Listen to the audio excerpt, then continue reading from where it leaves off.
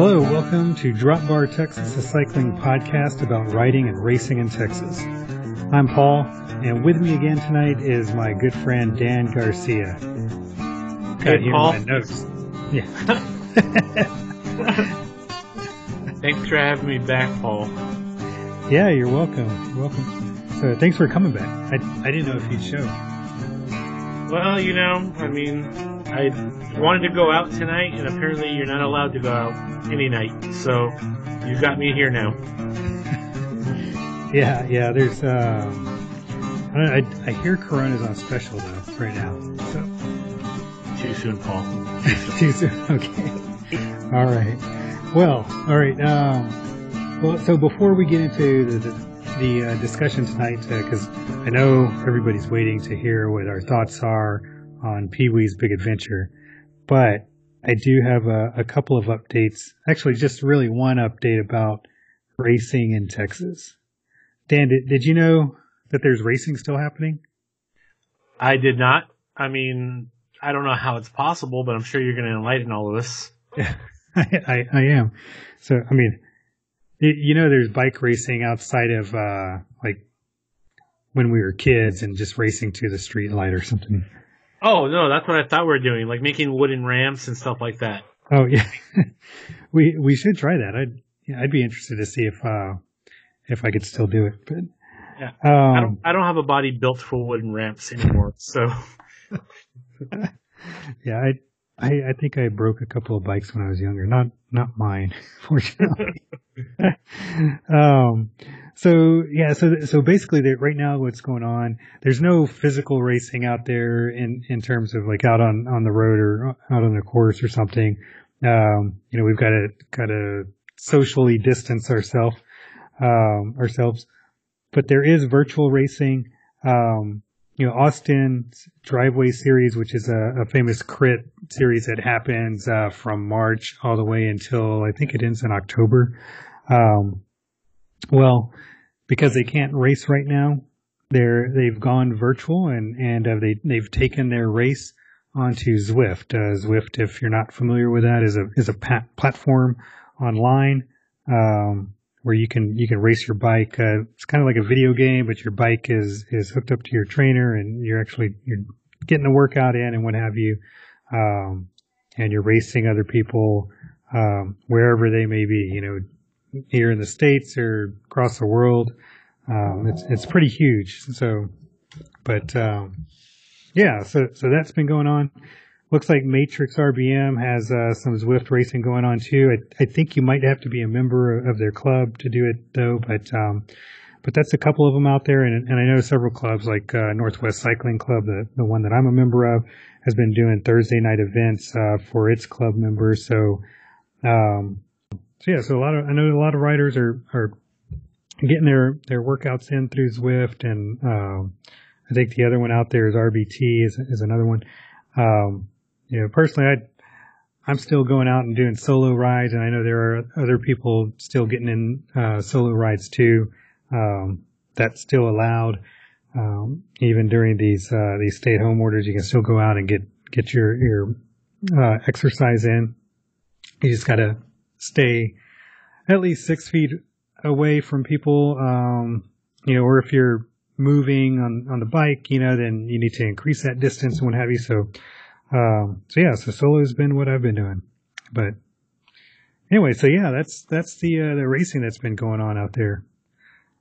So, Dan, have you had any desire to check out any online bike racing? No, but I will tell you something that I do engage in is, like, there's 5Ks out there. There's something called a virtual 5K. Yeah. Where you run it and you time yourself on your own, and then you submit your time to this company, and then you get a medal for running a 5K. Oh, nice. So I've done a couple of those where I don't have time to get up at 6 a.m. on a Saturday morning to run a 5K. So I sign up for these races, and I'll just run it on my own time and then get rewarded for it. Cool. So, I've seen some other people do that too. I'll see them post, especially like if they're rained out and things. It seems like a lot of people do that too. So yeah, it's cool. Yeah, nice. Let's see. Did you drink because I said nice? No, but now that you say that, maybe it's like Pavlovian now. Every time you say nice, just what's going in my head, I'm going to drink. Yeah. To clue you in, my wife was suggesting that my podcast become a drinking game. That every time I say nice, or what was the other one? What have you? What have you? Yep. that you got to drink. So, anyway, so if you like the virtual world, check those races out. Check out Zwift or RBT. It may be the only racing that we get for some time. So, anyway, all right. So, Dan, I know you're not here to talk about racing though. So, but maybe you are, because we're going to be talking about Pee-wee's Big Adventure. Paul, let me just say, I love this movie. It's one of my favorite movies of all time. And to rewatch it for this podcast, I learned a lot of things that I didn't catch on as a kid. And so as we talk about it, I'm going to bring these things up. All right. So, yeah, man, I really enjoyed watching it again. I know we watch it probably a couple of times a year. My wife and I, we've, at our wedding, my wife did her father-daughter dance to Tequila. And, nice. And yeah, so they reenacted, that scene, the two of them. And, so yeah, so we've got a connection to that. And, I think this is the epitome of bike movies. This is absolutely what you were talking about when you want to do podcasts about bike movies. It accentuates the bike, and I mean, it's all about the bike. It is. It's, the movie starts with the Tour de France. Mm-hmm. The opening scene, he's dreaming about winning the Tour de France. I don't know if he had to pay licensing for that, but it did not look like the finish in France. But the production value was not very high. That budget wasn't very high. No. And who wears aero helmets? That's what I was going to ask you. In the main peloton, is that a thing? If you're in a time trial, the time trial stage or the team time trial stage, then yeah, aero helmets are, you'll do that, but for the main stage where it's, the whole peloton's there, yeah, that's a bit that's unusual. We would probably refer to that person as a Fred if they showed up to the group. I don't know what that means, but it sounds funny. First ride ever, dude. Ah, okay. I hope you're not giving away your little secrets. I mean, your little secrets. Oh, shit. Yeah. Well, Paul, before we start talking about the movie, I got a few little tidbits about the movie that, I mean, once you got me to join this podcast, I fully immersed myself in it. So I did some research about the movie, and I found out some really interesting things about it. So if you don't mind, I'd like to give a couple of tidbits and then we can start talking about the movie. Sure. So, I mean, I looked up the basics. It was a $6 million budget and $41 million box office. So it was deemed pretty successful as compared to what it was production cost. And $5 million of that was for the bike, right? Maybe. In your world, Paul, yes. Interesting fact, this movie was intended to be a remake of Disney's Pollyanna originally. And so when Paul Rubens was on set, he saw people riding around on bikes and he asked them if he could have a bike to ride around. And they gave him a 1940s beach cruiser, which he fell in love with. And he went and talked to Phil Hartman and they retooled the script to be this movie here instead of the remake for Pollyanna. And I know you mentioned it earlier to me. It's kind of an homage to The Bicycle Thief, which is an Italian movie. I don't remember what year. It was like the 30s, 40s or something like that.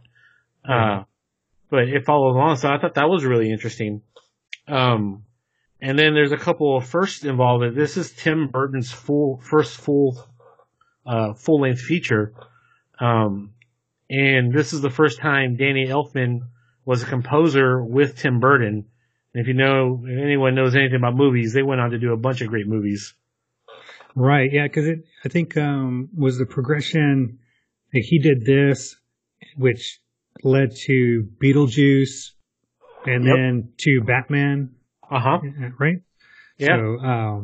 So yeah, I mean, and you think of directors. I mean, they all have their start, and what a start that this was. I mean, when it came out, I think the first time I saw it. I mean, I don't remember how old I was or whatever, when I first saw it. I just remember my mind was blown, about this bike. It was like, what about this movie? It was like, I mean, it so much of it just seemed out of left field.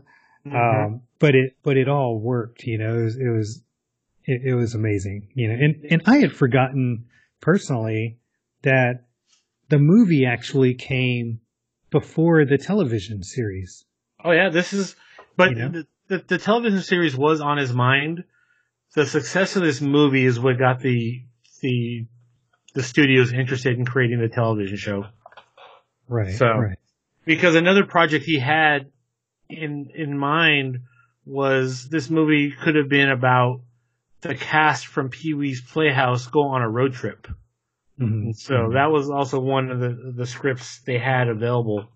So, but yeah, Tim Burton, the reason Paul Rubens had a list of directors he wanted to work with, and Tim Burton was not on that list, but the studios rejected all the directors he wanted, and a friend of his told him about there was a short movie called Frankenweenie, which Tim Burton directed, and it turned out to be a full-length movie later on down the road, but they saw that movie and he wanted him to come do it. And so that's how he got involved in the project. So it's just a splatter of luck, really. Yeah, yeah. And did you catch his cameo? Oh yeah. Yeah, he's one of the gang members in The Rain. That's right. Yep. And my last little tidbit of information, we already talked about this, is that there were 10 to 12 bikes made for this movie from a little bike shop called Pedal Pusher Bike Shop in Newport, California. And for payment for making these bikes, they were given an option of either $10,000 or in-movie screen credits. And the bike shop chose the $10,000. So, personally, in hindsight, I would have been going with the screen credits. Could have got that advertising for years to come. Yeah. Yeah. I was really hoping that they were truly made by Chuck's Bikerama. One can only wish. But so, are there any of those bikes still out there? I think you mentioned before, but there was one sold. The last one I read about was sold on eBay in 2014 for like $36,000. And then there's one that's in a film museum in Philadelphia. Okay. But that's all I could dig up on the bikes. The bikes are there. So if anyone else knows of any of these bikes available, Paul is willing to buy one. $1. $1. Gotta start somewhere. Yeah. All right. Yeah. So let's dig into the movie a little bit. I mean, we already covered. I mean, it started with the Tour de France. I mean, if that doesn't tell you already that this is going to be a bike movie, I don't know what does.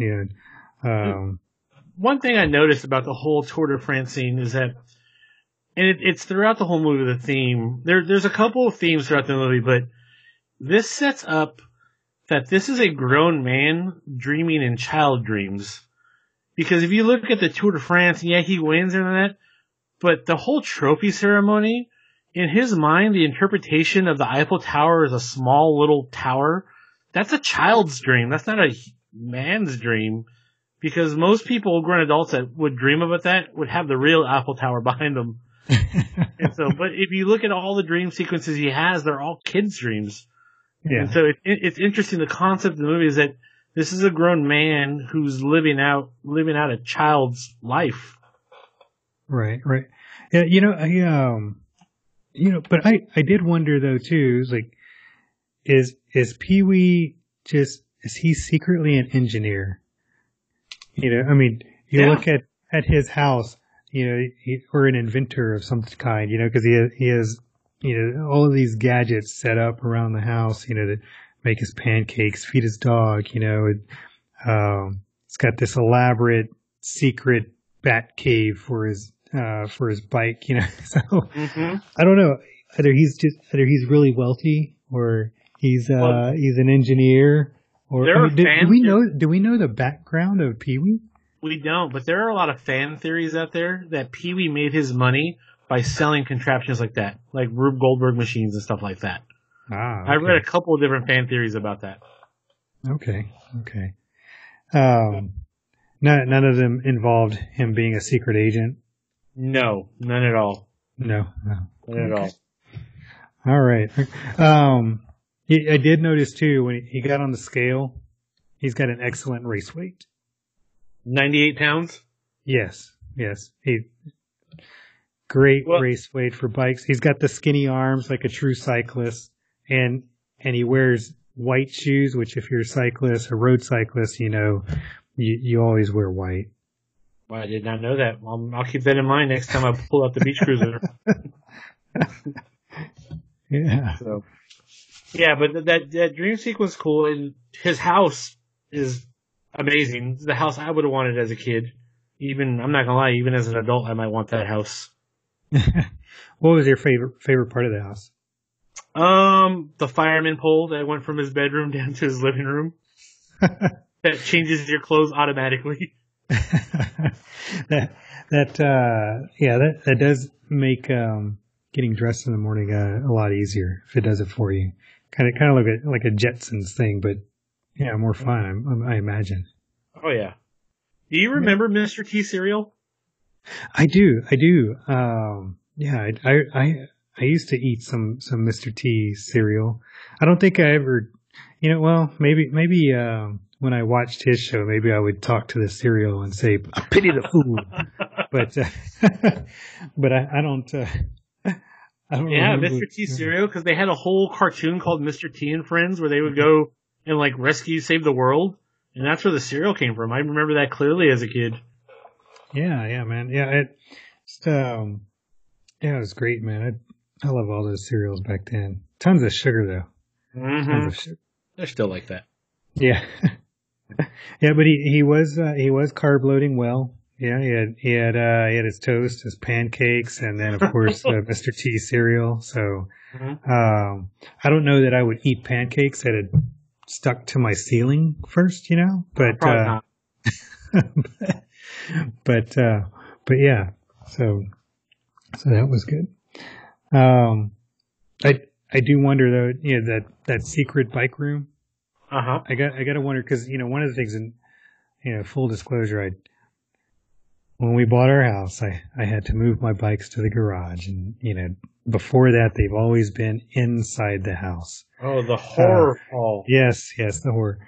But and I wondered though about the bike room that he has at the garage. If it looks pretty nice in there. I mean, it's dark, but it's got the fancy spotlight on the bike and everything. So I was wondering, is that garage climate controlled? I wouldn't put it past him. And I noticed him polishing the bike. A clean bike yes. is a fast bike. So yeah. I would say yes. I would say that bike room was probably good enough to live in for a human. It probably was. It probably was. Yeah. So anything else about that first part? A couple of things. Why is Francis just walking down the street if he's that rich? Why doesn't he have a car? He's just casually strolling down the street before he runs into Pee-wee. And he's walking in a middle-class neighborhood when he obviously later on we see the huge house that he has.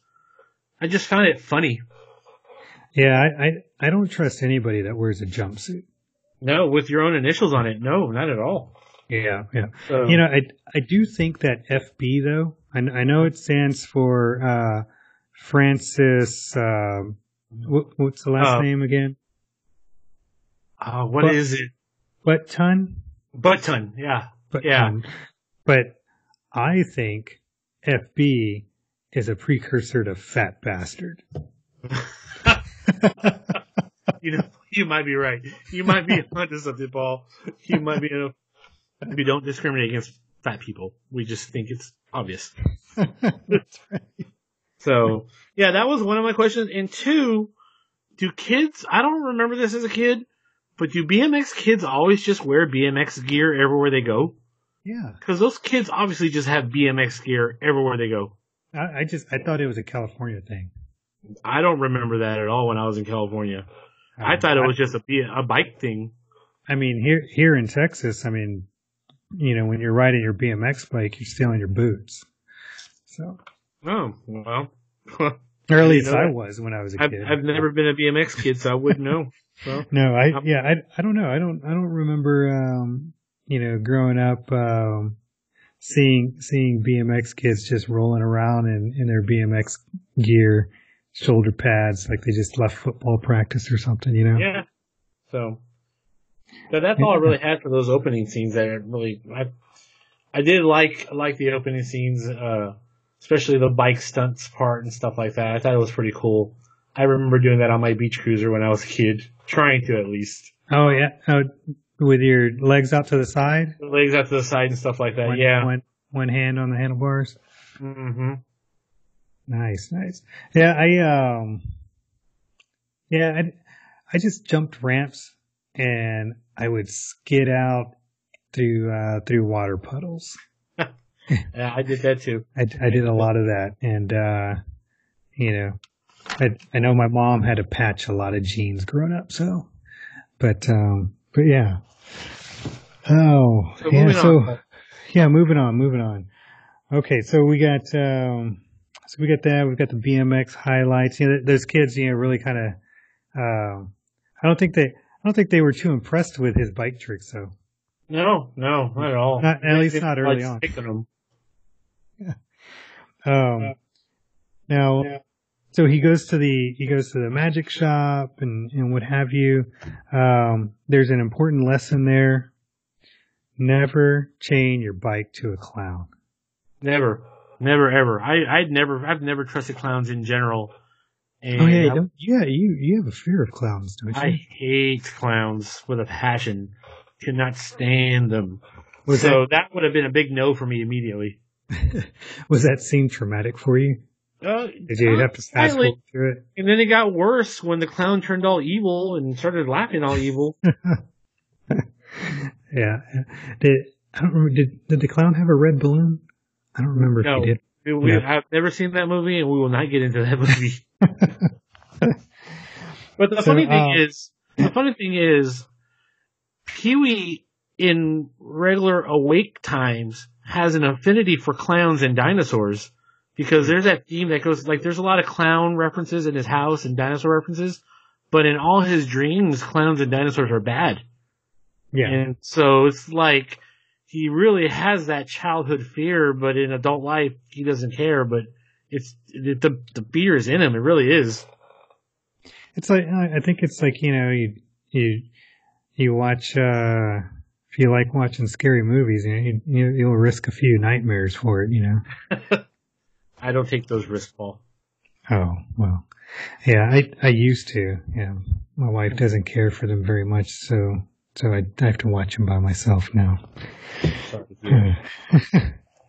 So, yeah, so, I find it hard to believe that,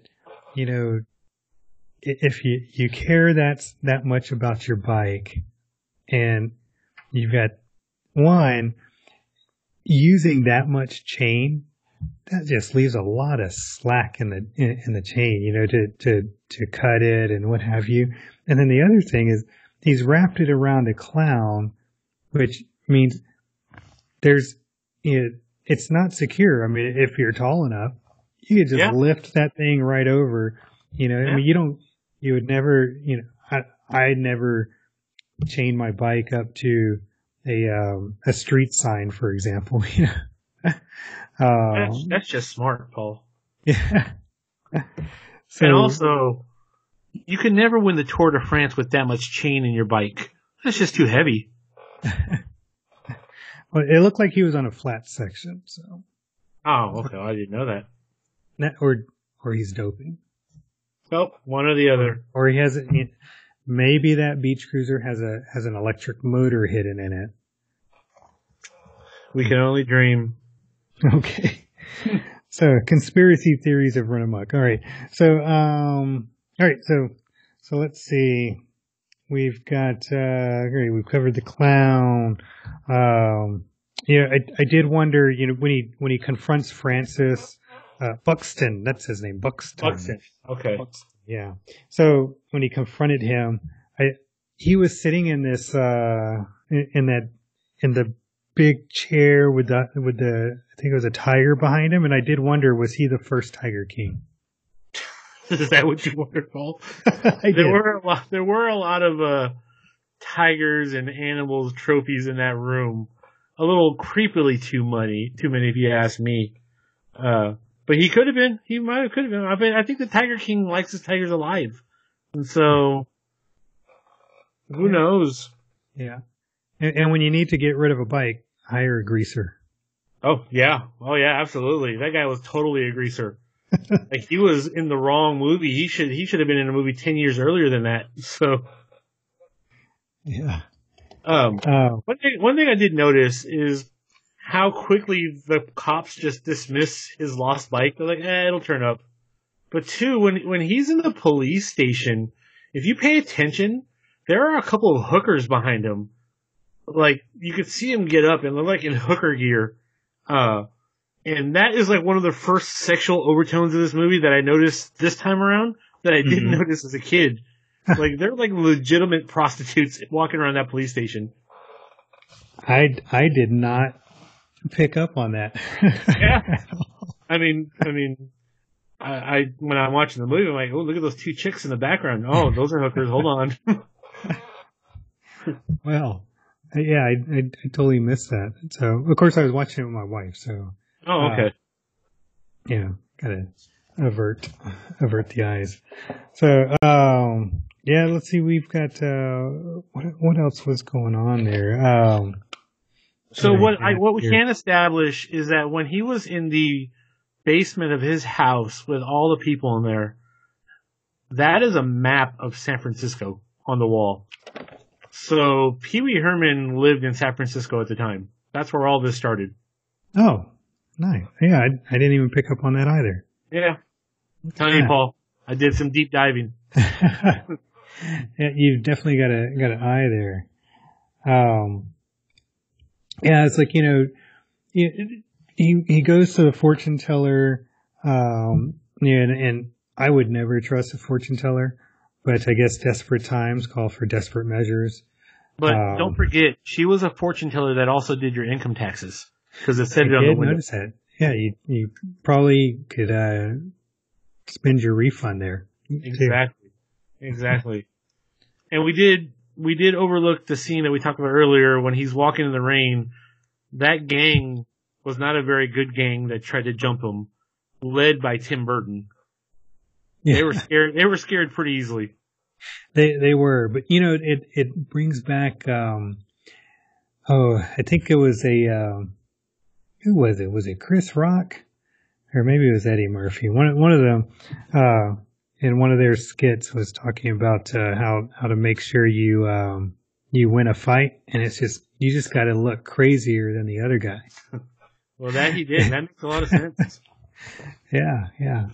So he gets over there, and he just hands over his wallet, like, here you go. Mm-hmm.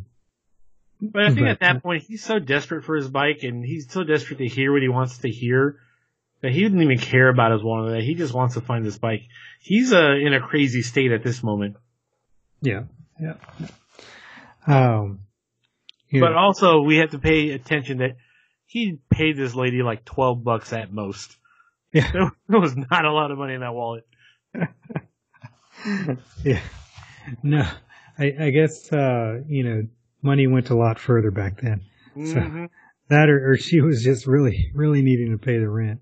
Oh yeah. So, but so then, and this leads to the Texas connection.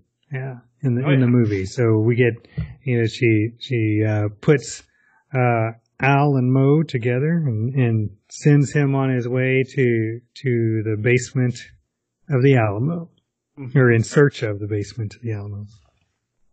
So, Yeah. So the trek begins at that point. The adventure. Yeah, the adventure. Yes, the adventure. Thank you. So, So his first guest that he meets. Well, first of all, I have a problem. That was definitely not the shape of Texas.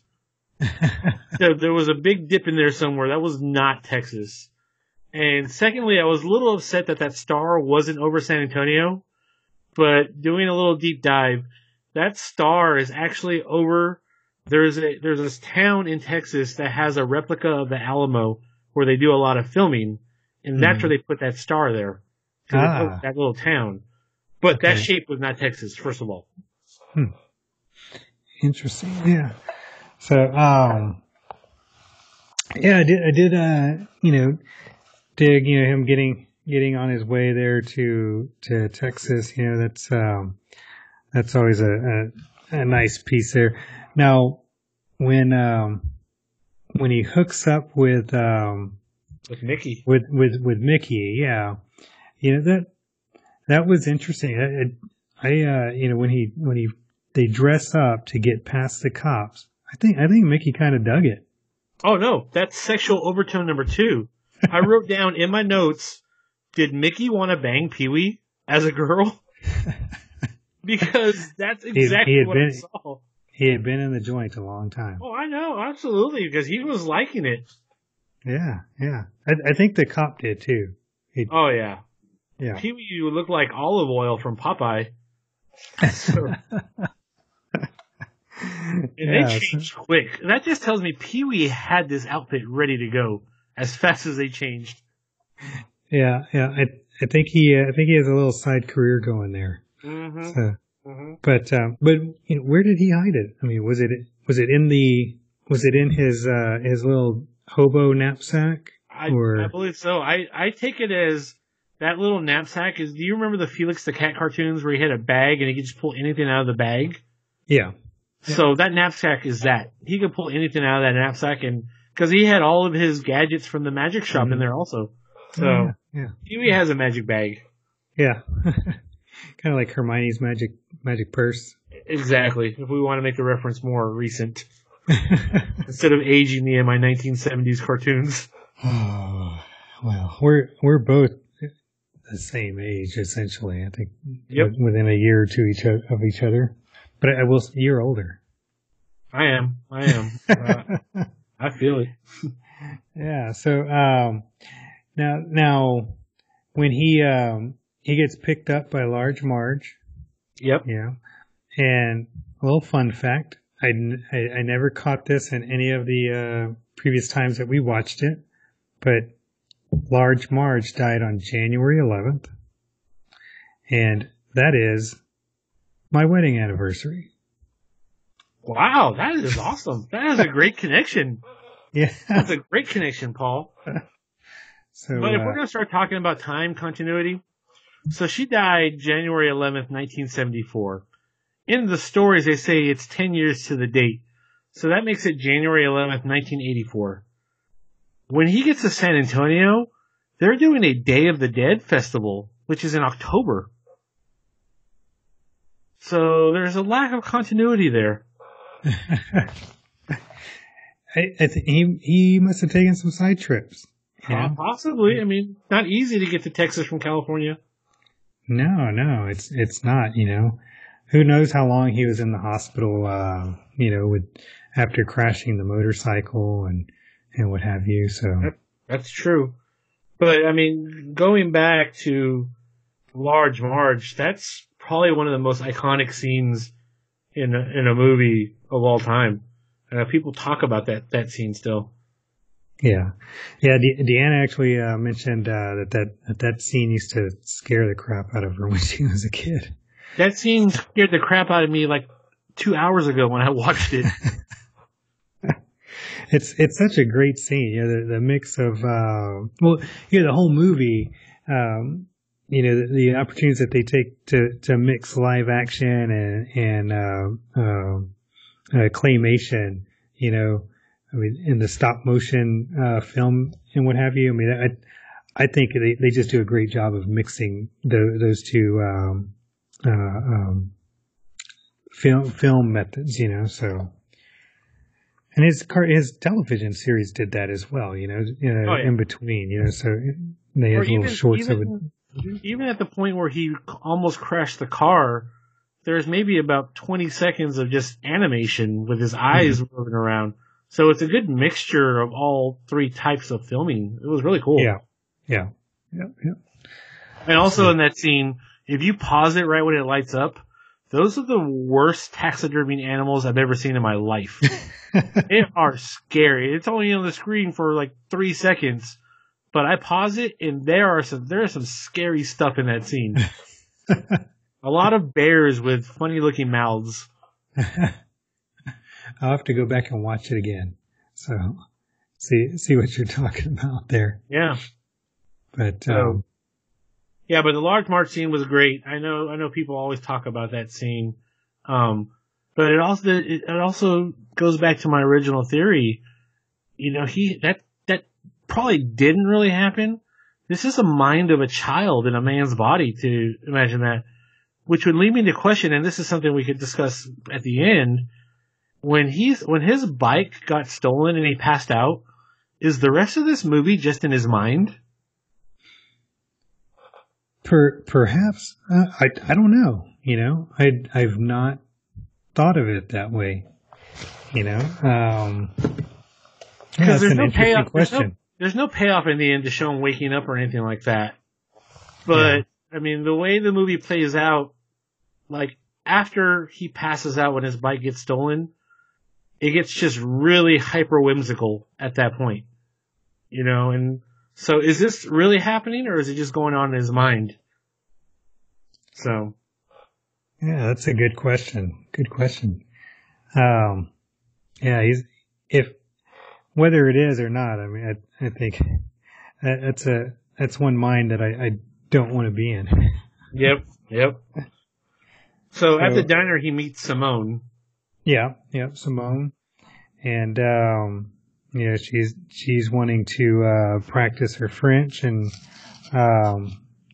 move to Paris, and I've always wondered, when I see these movies or references about washing dishes when you forget your wallet, does that really happen? I don't know. Apparently it does, because apparently no one else is doing dishes in that diner. I saw how tall those dishes were piled up. Yeah, I mean, it made me almost wonder, should I just like forget my wallet one day and see if I can work off my meal washing dishes. Yeah, you go ahead and try that out, Paul, and then report back to us. Report back how that works out. But the whole scene with Simone and following her dream, that leads up to sexual overtone number 3 for me when they're in the dinosaur. Because I remember watching that scene as a kid, and I remember making jokes about it, like afterwards, not really realizing what they were actually talking about. Especially the lines like, "Let's talk about your big butt." Mm-hmm. You know, I remember saying that line in jest, and then like watching it now, I was like, man. So Andy thinks there's some stuff going on up there, and I can see why he thinks it. Yeah, I can see why, he's upset. I mean, overhearing things like, no one's ever put it to me so good like that. Mm-hmm. We know what's going on. I would assume the same thing if I was listening on that dinosaur. Yeah. Funny thing is, I've been to that little dinosaur park. Maybe about 5-6 years ago, I was on a trip for work, and our bus broke down right at that dinosaur park. And where's that at? It's in Cabazon, California. Okay. So it's Okay. like going towards Palm Springs, California from Los Angeles. And yeah, Okay. we broke down and I noticed the dinosaurs in the background, so I got off the bus. There's not a little diner there. None of that's there. It's just an open field with a little gas station and the dinosaurs. They turned it into a whole dinosaur park. So there's a lot of fake dinosaurs out there. But I kind of thought it was cool. I took pictures of the dinosaurs and stuff like that. And that really does exist there. Huh. Wow. That's pretty. Can you go up into the dinosaurs? No, you cannot. No. There is a door there, but it's blocked off and it says no one's allowed in there. So I'm sure you are able, or at one point people were allowed to, but not now. Yeah. Because they're old and rickety now. Those things look like they can fall apart at any time. They're fossils, is what you're saying. Nailed it, Paul. You nailed it. All right. So Andy chases him off, and the next stop is he ends up in San Antonio, and you know, one of the things I realized about I'm skipping some things, right? So, but one thing I did, like about, and I never picked up on this before, but if you remove some of the silly remarks about, can you say tortilla, and things like that, they gave a pretty good little Alamo lesson in Texas history there. Oh yeah. In that little scene. Fun fact about her, a majority of that tour was ad-libbed by her. It wasn't really scripted, and she did a lot of ad-libbing when she was doing that tour for the group. Nice. Yeah. But real quick, so I did a little research to see, because when he runs on the train and meets the old man on the train and everything, there is a train track that runs past those dinosaurs, and there is a train that runs from there to San Antonio.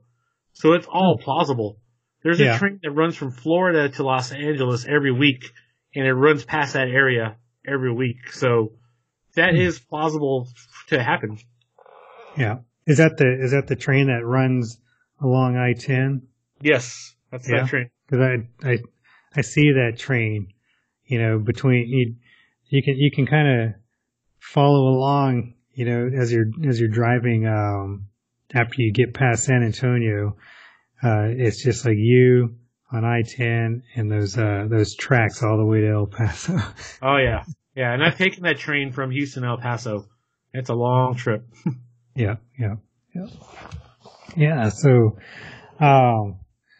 and I wonder how many people before this movie knew that there was no basement in the Alamo.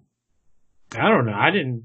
Well, I mean, coming from California, I didn't know anything about the Alamo really. We don't learn that in California.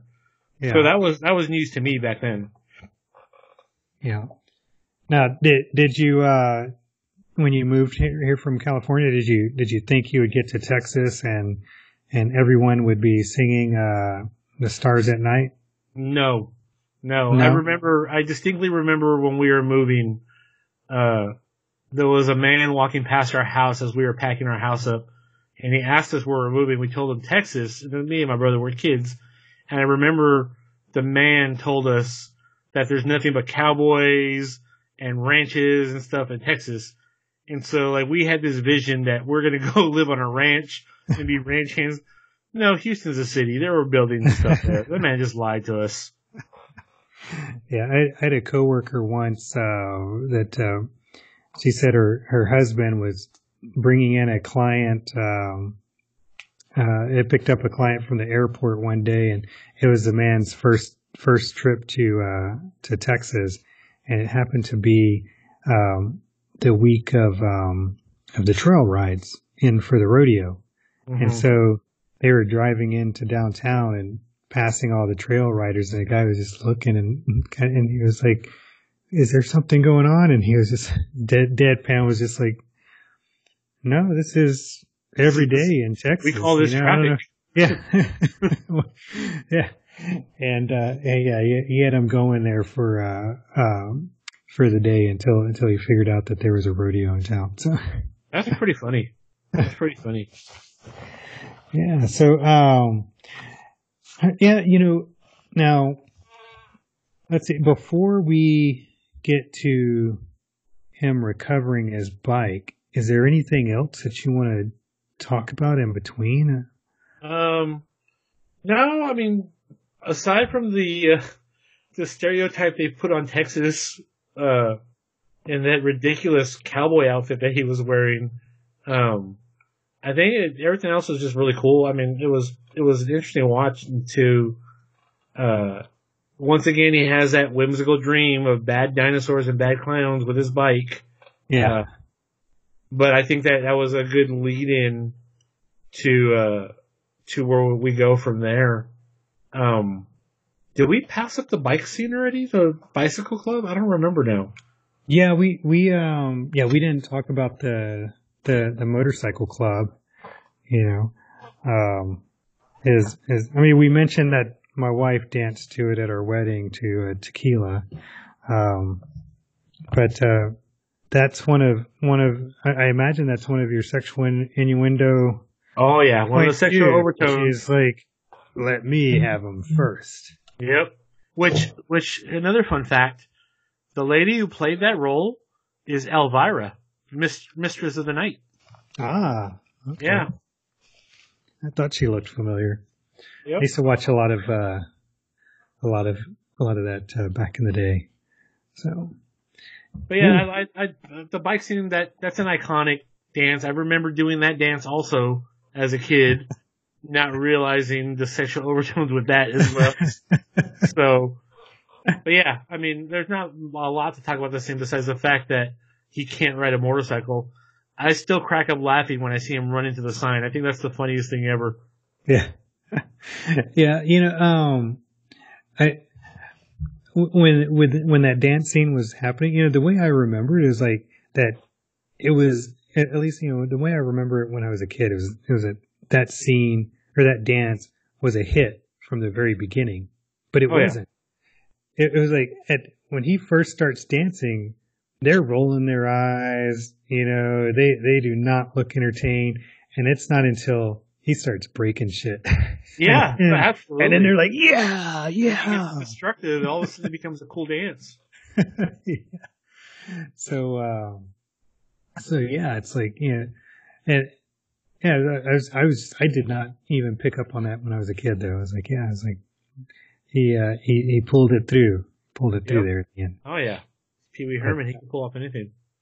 Yeah, but yeah, he, you know, to your point about the bike, that, you know, that just goes to show, you know, not every bike is the same. You know, riding a bicycle is totally different than riding a motorcycle. I've never ridden a motorcycle, so you know, I imagine I would probably crash through the sign myself. Yeah, me too. Probably, most likely. Yeah, I think he should have started with a moped. Yeah, I mean that's a good trainer bike, I guess. Real quick before we move on to Hollywood, did you just not? I'm sure you love this the most out of anyone.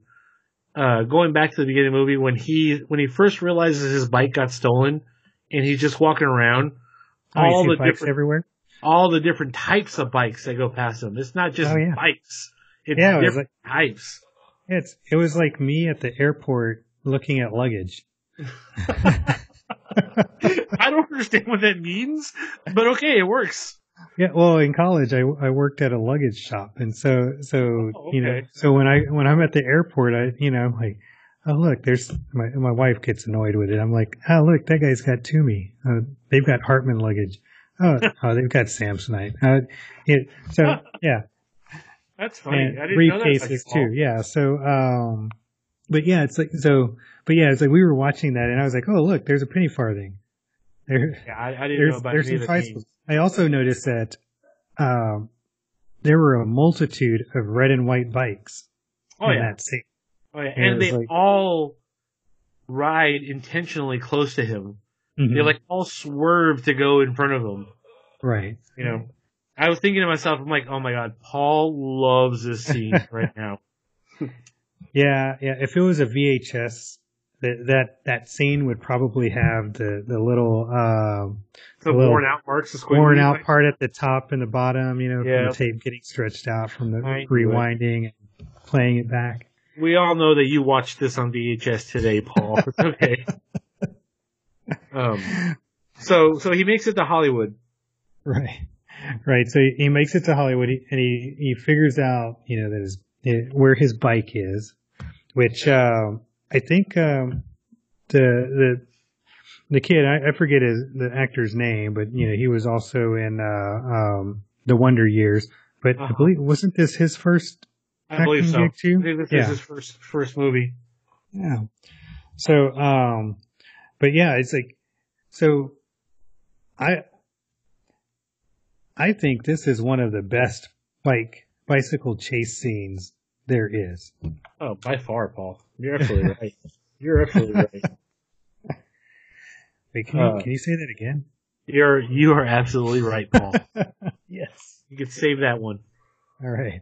It's on tape. But seriously, that bike scene, I could watch that over and over again without a problem. Because I just love all the different aspects of the chase that are involved. One thing that makes me chuckle all the time is when they're in the chase, they already have the Santa Claus sleigh, and then Godzilla is riding in the sleigh with Santa Claus, and he kind of just has his arms around him like they're just chilling out, going for a ride. I crack up every time I see that. Yeah, and then Twisted Sister in the middle of a video as they roll through. It was just a great scene. Now, I don't know about you, but I watched we've got it on DVD, so I watched some of the deleted scenes, and there's an extended bicycle chase scene. I have not seen that. There's some funny parts, but let me just tell you, it's worse than listening to one of my stories, Dan. I think they did the appropriate amount of editing for that bike scene because there were some really slow sections in that extended version. Well, coming from California and being on a movie studio a couple of times, I'm just going to go out on a limb and tell you guys, people do not walk around like that in full costume at movie studios. You're lying, man. You're lying. It's not like that at all. Whatever. I don't believe you. But it was great to watch. And interestingly enough, the guy that was dressed up like in the red armor, who has the high-pitched voice, that's Jambi from Pee-wee's Playhouse. Oh. He's the actor that plays Jambi. And so, and you'll find that there's a lot of crossover actors from this movie into Pee-wee's Playhouse. Mm-hmm. And so, I know Missy Vaughn has a role in the movie. I can't remember what role she plays, but she's in the movie. So, there's a few characters that crossed over for this film. Yep. Obviously, Phil Hartman. Phil Hartman. Phil Hartman was the cowboy in Pee-wee's Playhouse, right? I thought that was Lawrence Fishburne. Oh, was it Lawrence Fishburne? Okay. I think so. I can't remember what Phil. I think Phil Hartman. No, I can't remember what Phil Hartman played. He played something. So, but yeah, the people don't walk around like that. But it was really fun to watch that. I remember as a kid, I was amazed, like, whoa, that really goes on at the movies.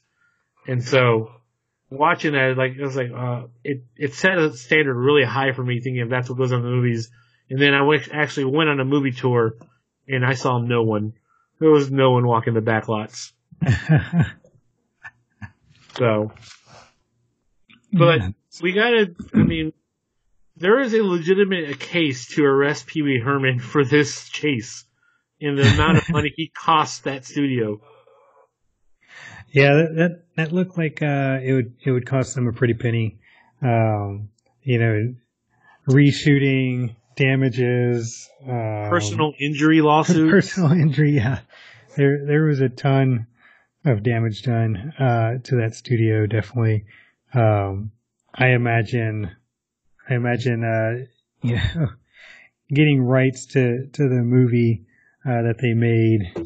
I imagine that Pee Wee didn't get anything out of that. No, he got to not be in jail. Right, what he got. Yeah. So, but yeah, no, it was a great scene. I think it's just the right amount of time. I like how they accentuated or they went into the different aspects of what Pee Wee's bike can do, its capabilities. including the rocket powered bike. That was pretty cool. Yeah. So yeah. And I got to commend Pee-wee as well for this could very well be the first photobomb too in his movie. Yeah. There was at the end of when the studio version was playing, and he's playing the concierge. Yeah. The bellhop or the concierge, and they're having their discussion, and he's constantly trying to be in the scene. So, yeah. And the worst acting ever. Yes, the worst acting ever. How did that not end up on the cutting room floor for that studio? That's what he wants. Real quick, when he jumps over the wall and finds the pet shop on fire, there are hundreds and hundreds of people in this movie studio and 0 people in this town. There is no one. There's a middle of the day pet shop on fire closed, so there's no one in the streets, no one in this town. And Pee-wee has enough time to go and take out the animals before anyone even shows up. Yeah. What's wrong with this city? I don't know. And or is it in his head? Well, the other thing is he just got his bike back, and I see him struggling between, saving the animals and leaving his bike there, but yet he just left it out there without chaining it up or anything. It's like you just got it back. You just went across the nation to search for your bike, and you're going to just leave it out there. He must be in a very safe part of town. Well, obviously, because no one was walking around that town. It was really safe. So yeah, I don't, and so yeah, I mean, was he in Redondo Beach at that point? I don't know. Where he was. No, I mean, because he was in LA. I don't know. And then question number 2, why is a chimpanzee that smart stuck in a cage in a pet shop? That chimpanzee should be working in that movie studio, if you ask me. Yeah, maybe it was the studio's pet shop. The studio pet shop? I guess. I don't know. Yeah. Perhaps. And then another thing is, Pee-wee Herman's passed out, surrounded by snakes, with a fire blaring behind him, and that cop still wants to arrest him right there. That cop does not care about animals or fire. He just wants to arrest Pee-wee Herman. Yep. Yeah, I don't think there was any criminal rights on his mind. Nope, not at all. No. And also, if you notice, one of the firemen steps on a snake. Oh, does he? Yeah, he doesn't take the animals into consideration at all. He just steps, and you could see his foot land on a snake.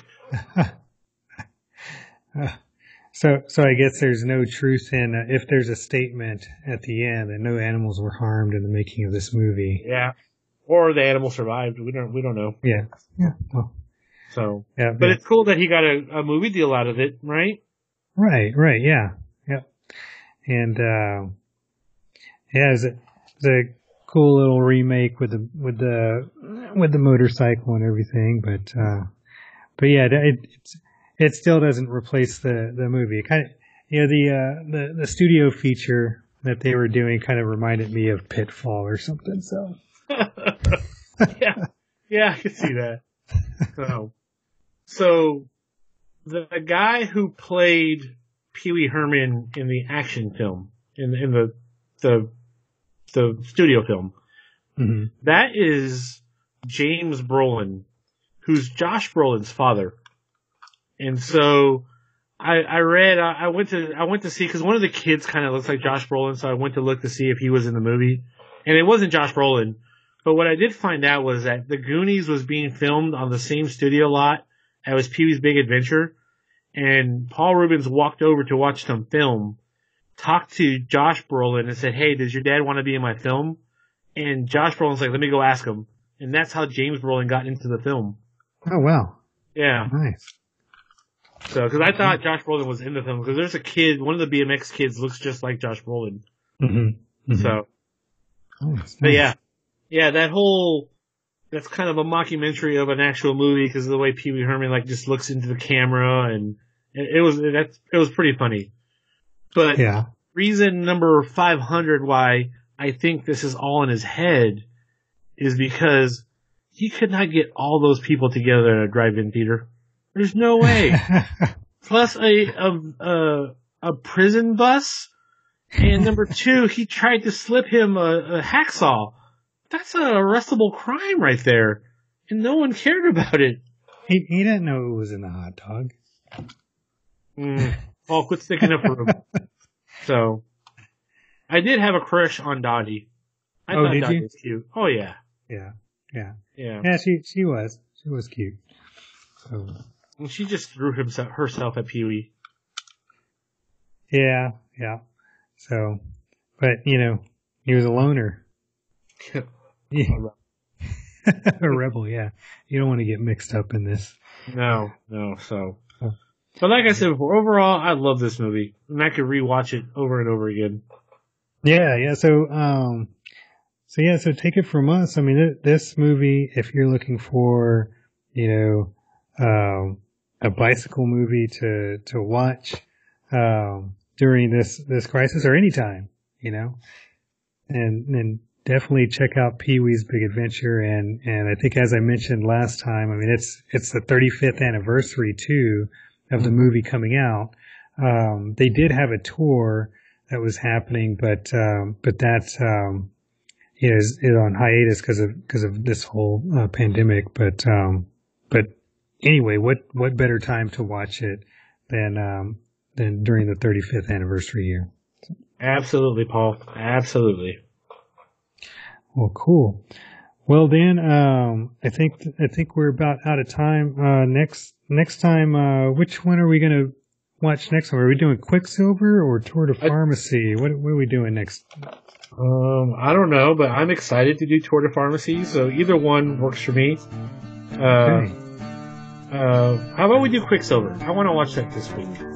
Okay. And then we'll do Quicksilver. We'll do Tour de Pharmacy the week after that. Cool. So I'll make sure to watch Quicksilver. Okay, so yeah, let's do Quicksilver then this next week, and hopefully you enjoyed this chat with Dan. And as always, click subscribe. Like the page on Facebook. If you have comments or questions, you can email dropbartx@gmail.com. You can leave a voicemail at anchor.fm. And otherwise, have fun, enjoy the sun, or just Rule 5 it. Peace.